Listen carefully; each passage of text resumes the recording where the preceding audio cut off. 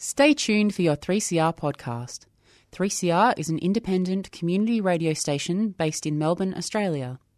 For more information, visit www.3cr.org.au. Cause we got the alternative energy, nuclear free autonomy. And welcome to the Radioactive Show, produced at the studios of 3CR Melbourne and heard nationally on the Community Radio Network.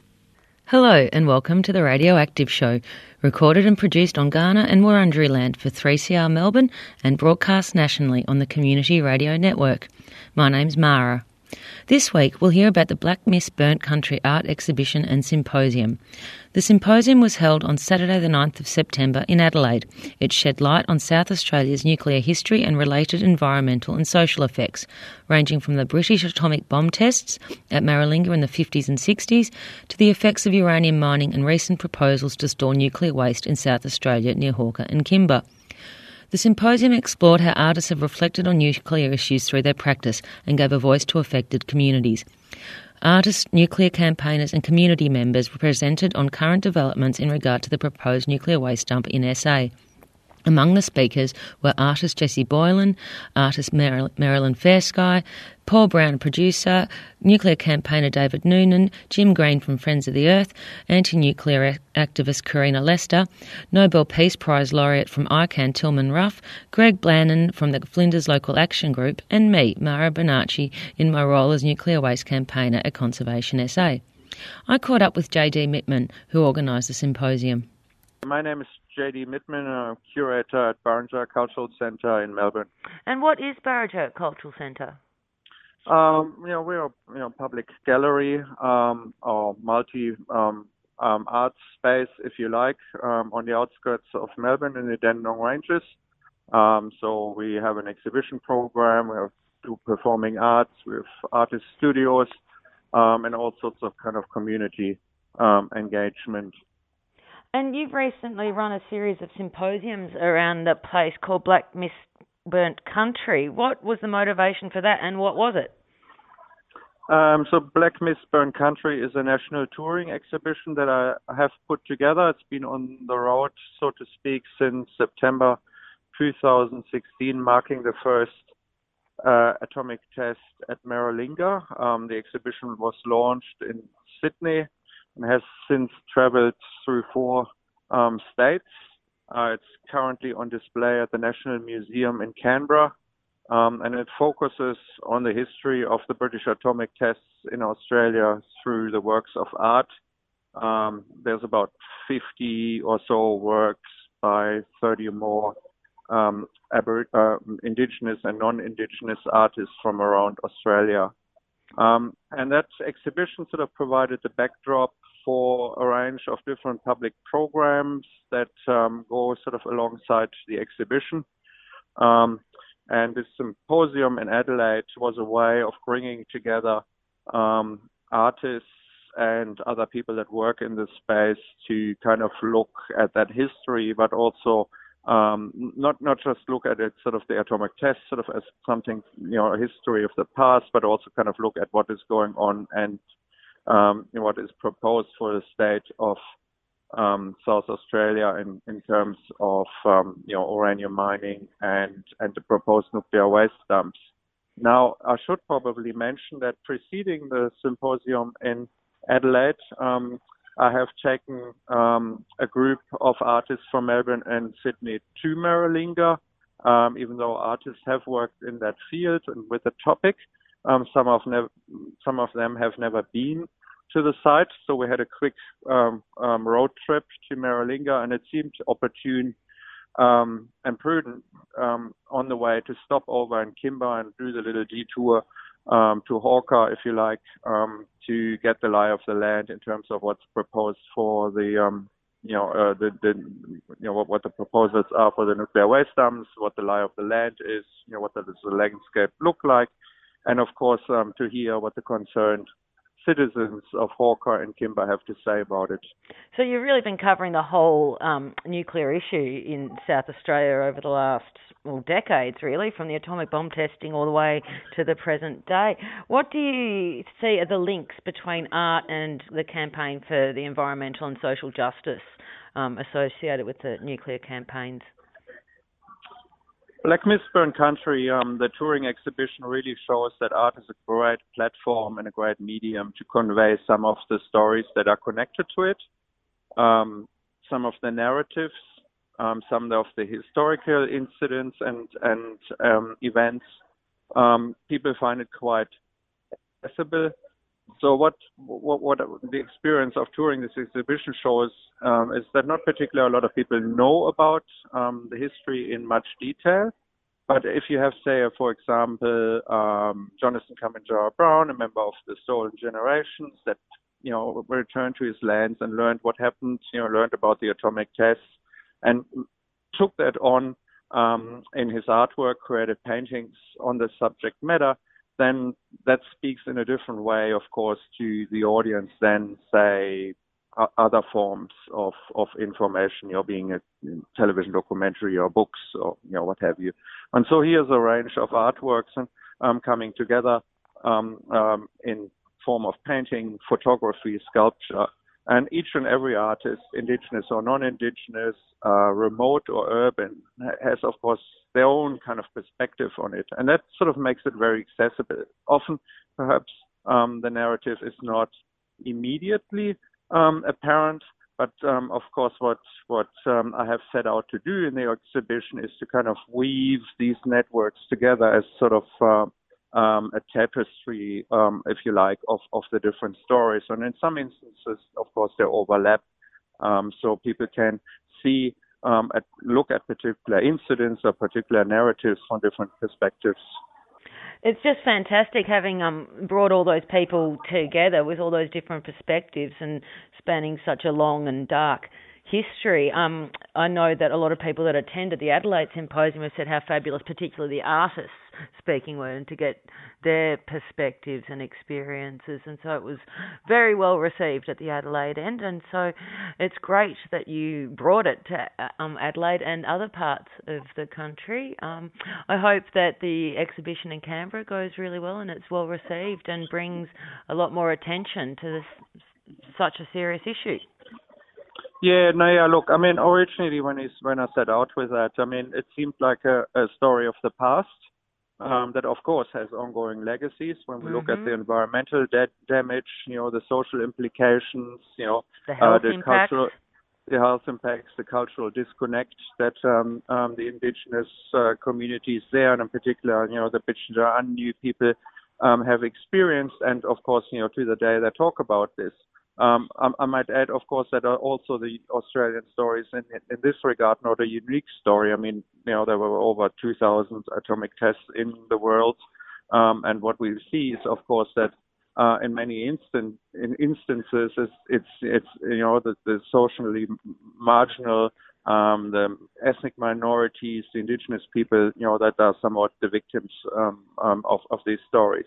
Absolutely.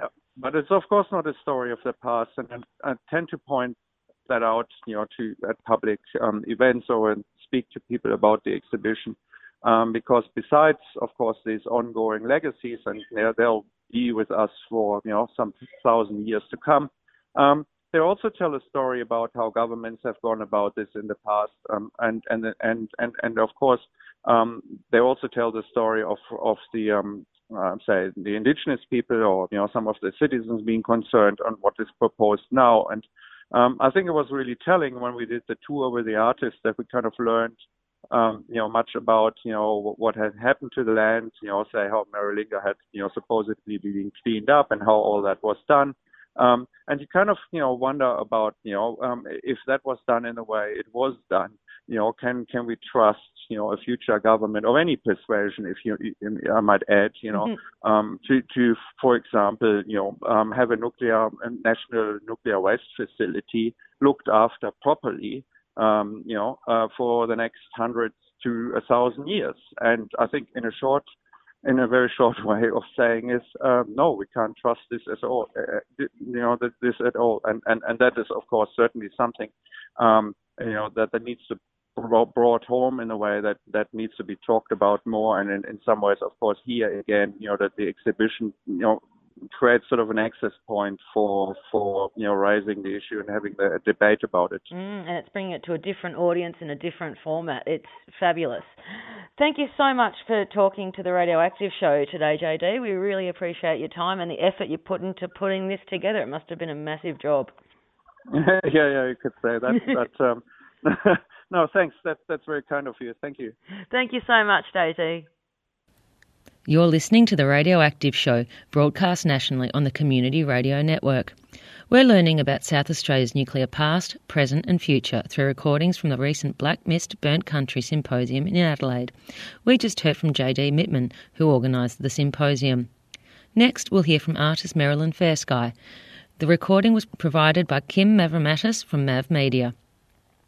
As I was driving into Chernobyl on this bleak and wintry day and past all these houses that were sort of half buried under the snow and then mounds interspersed between them, which were in fact houses that had been covered with clay and which were buried under snow because it was in the dead of winter. These were the deserted villages that were now uninhabitable. And I had this sort of amazing sense of the people who weren't there, who used to be there and whose lives were really changed dramatically by this accident, but then the consequence of that over space and time. For humans and the environment, it really is the same everywhere. And when we went to the waste sites, it was just confirmed. I'm looking back in Australia, which is what's been so fantastic about this past week, because for me it's full circle. I've been all out there in the world and sort of now I'm seeing, my God, it's the story's the same, it's just the details are different. What is it that an artist can do when visiting these sort of sites? So, you have to ask yourself, am I just a catastrophe junkie? Because basically there is a whole industry around disaster sites, and artists and filmmakers are not necessarily exempt from participating in that and the economy it generates. That was Marilyn Fairsky, an artist who spoke at the Black Mist Burnt Country Symposium. Next, we'll hear from environmental campaigner David Noonan. You're listening to The Radioactive Show. South Australia is very much the scene of the nuclear crime. Nuclear test sites never die. There are a number of lessons from Maralinga. The Australian government made agreements with the British to allow the British to drop atomic bombs on South Australia at Emu and at Maralinga.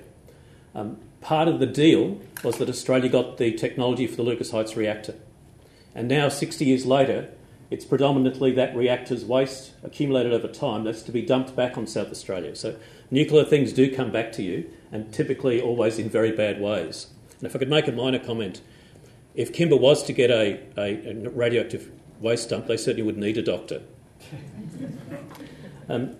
Australia's faced 5 nuclear waste storage agendas over the last 20 years. 4 of them have been seen off by concerted community campaigning, and those attempts have had to be abandoned by the proponents. We're now living through the 5th attempt. The typical response to the earliest impositions, particularly Pangaea in WA, an international proposal that also had options on South Australia, and the then Howard government's attempt to impose the federal government nuclear waste dump here for 5 or 6 years, the typical response around Australia was the state and territory parliaments convened on the issue and prohibited those proposed actions. And it's really important that it was actually first by Liberal state premiers in WA in 1998, 99, and in South Australia in 2000, Liberal state premiers that took legislative measures to prohibit import, transport, storage and disposal of nuclear waste and the construction and the operation of nuclear waste storage and disposal facilities. So it's not necessarily in any way limited to a left-right Labor, Green, Liberal Labor position. Pros and cons and parties and alliances and disagreements split right across political parties in Australia on these issues. It then went on to be state and territory Labor governments in SA, Northern Territory and Queensland legislated against Howard's proposal, for instance.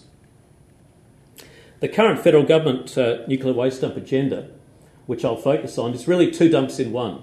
The federal government like to talk about low-level waste and the responsible disposal of that waste. Now, put that aside for a moment. Part of what they intend to do is to do that, but predominantly what they intend to do, in my view and experience, is to have what's called a store, an above-ground storage facility to operate indefinitely. Formally, it's to operate for up to 100 years in the documentation from the Commonwealth. For the storage of nuclear fuel waste, that's irradiated nuclear fuel waste, not spent. They call it spent because they like to say it's innocuous. It's irradiated nuclear fuel waste, and what they say is intermediate level waste, predominantly reactor waste, and intermediate level waste require radiation shielding. These are wastes that the federal regulator says require isolation from the environment for a period in the order of 10,000 years. So what I refer to later as an untenable fact is the intended indefinite above-ground storage of waste for perhaps 100 years, waste that require management and isolation for 10,000 years. Those comparisons do not add up and make sense of what is a claimed preference to bring and impose those wastes onto South Australia. It's also a waste dump agenda that the federal government claims is just a local issue. Now, the proof that it's not a local issue, the proof it's fundamentally a state issue, is in the state legislation passed by our parliament by successive Liberal and Labor state governments. In them claiming that it's a local issue, they're claiming that some local people, narrowly defined and excluding traditional owners largely, some local people should be allowed to say yes to a nuclear waste dump proposal. I think it's the other way around. To be honest, local people have an absolute right to say no, but they do not have a right to say yes on everybody else's behalf.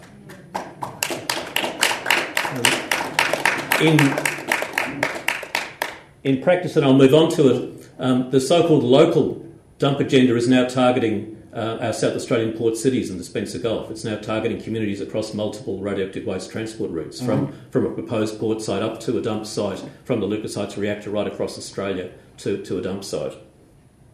It's also an agenda not to manage an existing problem, which is the way they like to speak about it, particularly in regard to the low-level waste. It's an agenda to double Australia's inventory of nuclear fuel waste and of intermediate level waste that requires radiation shielding and isolation for 10,000 years. It's also an agenda to expose South Australia to nuclear insecurity, to the threats and the risks inherent in nuclear accidents and to the potential for nuclear terrorism, because nuclear fuel waste transport and storage are inherently potential nuclear terrorist targets. I'll briefly look at why, and the corollary to why is that the federal government has a formal contingency to retain, through extended storage, these key wastes at Lucas Heights. They actually built a new store at Lucas Heights in 2015. They designed and licensed the facility for over 40 years, and there's actually no time limit on the licence the federal regulator gave to the new facility. They have formal contingency in both assessment and approval documentation to retain those nuclear wastes there through to the potential availability of a disposal option, which they acknowledge could be 30 to 50 to 100 years away. So there's no technical or licensing or regulatory issue to be moving those nuclear wastes from Lucas Heights to South Australia. At best, it's a policy preference. At worst, it's a designed imposition to suit further expansion in Australia, including the next 40 years of the reactor operations, and to double our nuclear waste agenda, and potentially as an introduction to other matters that happens in parallel. It would certainly suit a range of other nuclear advocates here and elsewhere around the world if South Australia was to concur or to have imposed upon it a nuclear waste storage facility in that design. So keep in mind why when we look through some of the issues of what's involved. We do have the protection of key legislation in South Australia, passed initially by the State Liberal Party. And it does seek to protect matters that are really eloquently addressed in the objects to the Act, to protect the health, safety and welfare of the people of South Australia and to protect the environment in which they live. It very much seeks to address all of the aims that community have in relation to the management of these issues and taking responsibility in these issues. That legislation seeks to protect community rights and interests, but the proposal for nuclear waste storage imposition seeks to compromise rights, interests and safety. And as we've heard, it's typically the rights and interests that are disproportionately affected of our fellow Indigenous Australians. And I've addressed what I consider to be an untenable fact, that at the core of the federal government agenda, putting aside what they do and what they like to talk about in regard to low-level waste, is this untenable contrast between indefinite above-ground storage for perhaps 100 years of waste that require isolation for 10,000 years. You wouldn't be bringing those unnecessary risks to South Australia if you're acting in a responsible manner for the public interest. If we can look at an example of what's involved, the federal government has solely targeted South Australia, solely looked at only postcodes that start with a 5 for over 2 full years. And they knew that a core requirement of their radioactive waste storage plan was that they required to take the use of a South Australian port to bring in some of that waste. But for those 2 full years, they minimised any understanding or comment about that, and they virtually left that out from all of their information material they've been deluging local communities with. Recently, and knowing that they had to admit this at some point, the federal government issued a report to a website, published it to a website, and if you go to those documents, they're about 500-page site characterisation reports that our colleagues will be familiar with from the regions. If you get to about page 177, they name the South Australian ports for the first time that they intend to target for potential use to bring in nuclear waste. So they named Port Pirie, Whyalla and Port Lincoln, and they named Port Augusta as being along a number of proposed nuclear waste transport routes. What they neglected to do was to tell the communities involved. They didn't tell the local communities, the local councils, the mayors, the state MPs. They simply left them all out of the picture. They didn't consider they needed to know, to be involved, to have a say, to be included, to be properly engaged. And that was directly contrary to key advice from the federal government's own Nuclear Safety Committee as part of the regulator, APANSA, that said in November 2 years ago that it's essential to engage the communities along the transport routes, and that it was essential to be transparent in regarding future decisions. So a decision to site a nuclear waste storage in South Australia brings as a core requirement a decision to requisition the use of the South Australian port to bring in waste. And there are a number of proposed irradiated nuclear waste shipments intended to be brought into South Australia. 2 such shipments are intended within the first 2 years of operation of the store, whether the store is at Kimber or Hawker or somewhere else. One of those shipments is intended to come from the UK, where Australia has previously sent Lucas Heights nuclear fuel waste to the UK for reprocessing. A second shipment in the first 2 years is to come from Lucas Heights itself, where Lucas Heights has received back reprocessed waste from France as part of a contract for waste that Australia earlier sent over. That would be the first 2 shipments to South Australia.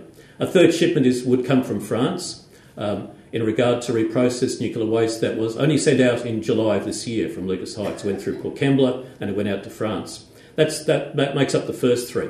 But there's then a further 40 years of intended nuclear waste production at ANSTO at the Lucas Heights reactor. And there's a very high degree of uncertainty as to about how that waste will be managed. The federal government tell you that they will rely solely and completely and for decades to come on continued French reprocessing as an option.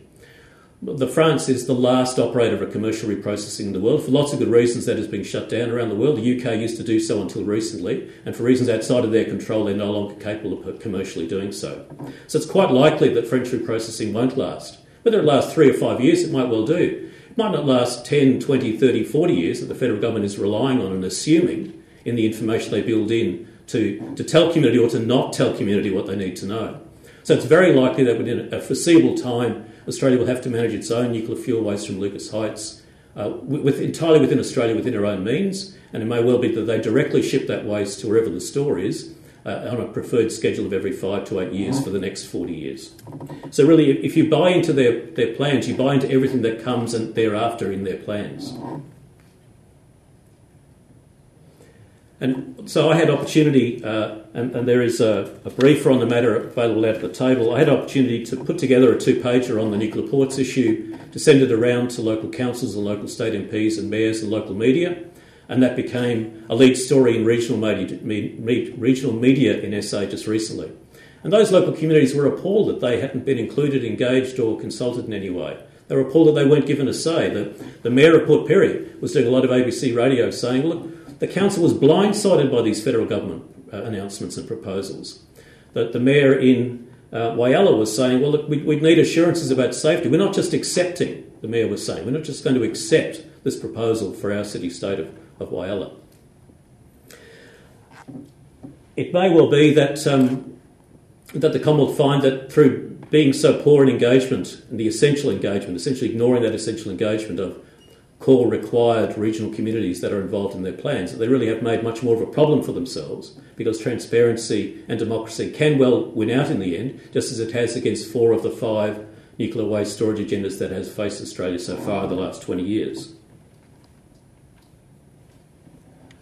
If we have a little look at some of the waste they intend to bring, the current inventory of intermediate level waste that require radiation shielding, there's recently reported to be about 1,770 cubic metres, and 95% of that by volume comes from the federal government. 95%. The states are said to hold somewhere around, states and territories combined, universities, private industry hold about 100 cubic metres, about 5%. To bring that waste into South Australia would involve, according to a recent federal government report, would involve 100 B-double truck shipments in the first 4 years, and about 90 of those truck shipments would come out of the Lucas Heights reactor site to South Australia. But it's not trying to manage an existing problem, it's trying to double the waste inventory. The store will facilitate a doubling of Australia's waste. So over the period of the federal government planning, they would be looking to add, reported there, some 1,960 additional cubic metres of intermediate level waste that require isolation for 10,000 years. They would produce it much more happily on the basis that they had a place to dump it. And they will increase and extend the production of those long-lived wastes that will obligate every generation to isolate it for the next 10,000 years if they can get away with the store site in South Australia. And of that future intermediate level waste, 95% of it would come directly from ANSTO. And when we look at how little, in a relative sense, how little state and territory waste is involved, over the cumulative plan, not just the existing waste, but over the total plan, only 3% of that intermediate level waste material would come from states and territories and universities and private industry. So you need to be an active and engaged community, you need to support each other, you need to build alliances, increase the media profile of the campaign, and you need to be stoic to the extent that these things do go on long, but in general you always win. Thanks. That was environmental campaigner David Noonan. Thanks to him, JD Mittman and Marilyn Fairsky, who were featured on today's show, and to all the other speakers who participated in the Black Mist Burnt Country Symposium. Thanks also to Kim Mavromatis for providing some of the audio. The next instalment of the touring exhibition Black Mist Burnt Country is on display at the National Museum of Australia in Canberra from August 24th to the 18th of November this year. You can find out more at blackmistburntcountry.com.au. Thanks for listening to The Radioactive Show. You can download the podcast of this program at 3cr.org.au/radioactive. If you'd like to get in contact, you can email us on radioactiveshow.3cr@gmail.com. The Radioactive Show was produced for 3CR on Kaurna and Wurundjeri land. It is broadcast nationally on the Community Radio Network with the support of Friends of the Earth's Nuclear Free Collective. Thanks for listening, and tune in again next week for more news and views on nuclear peace and energy issues.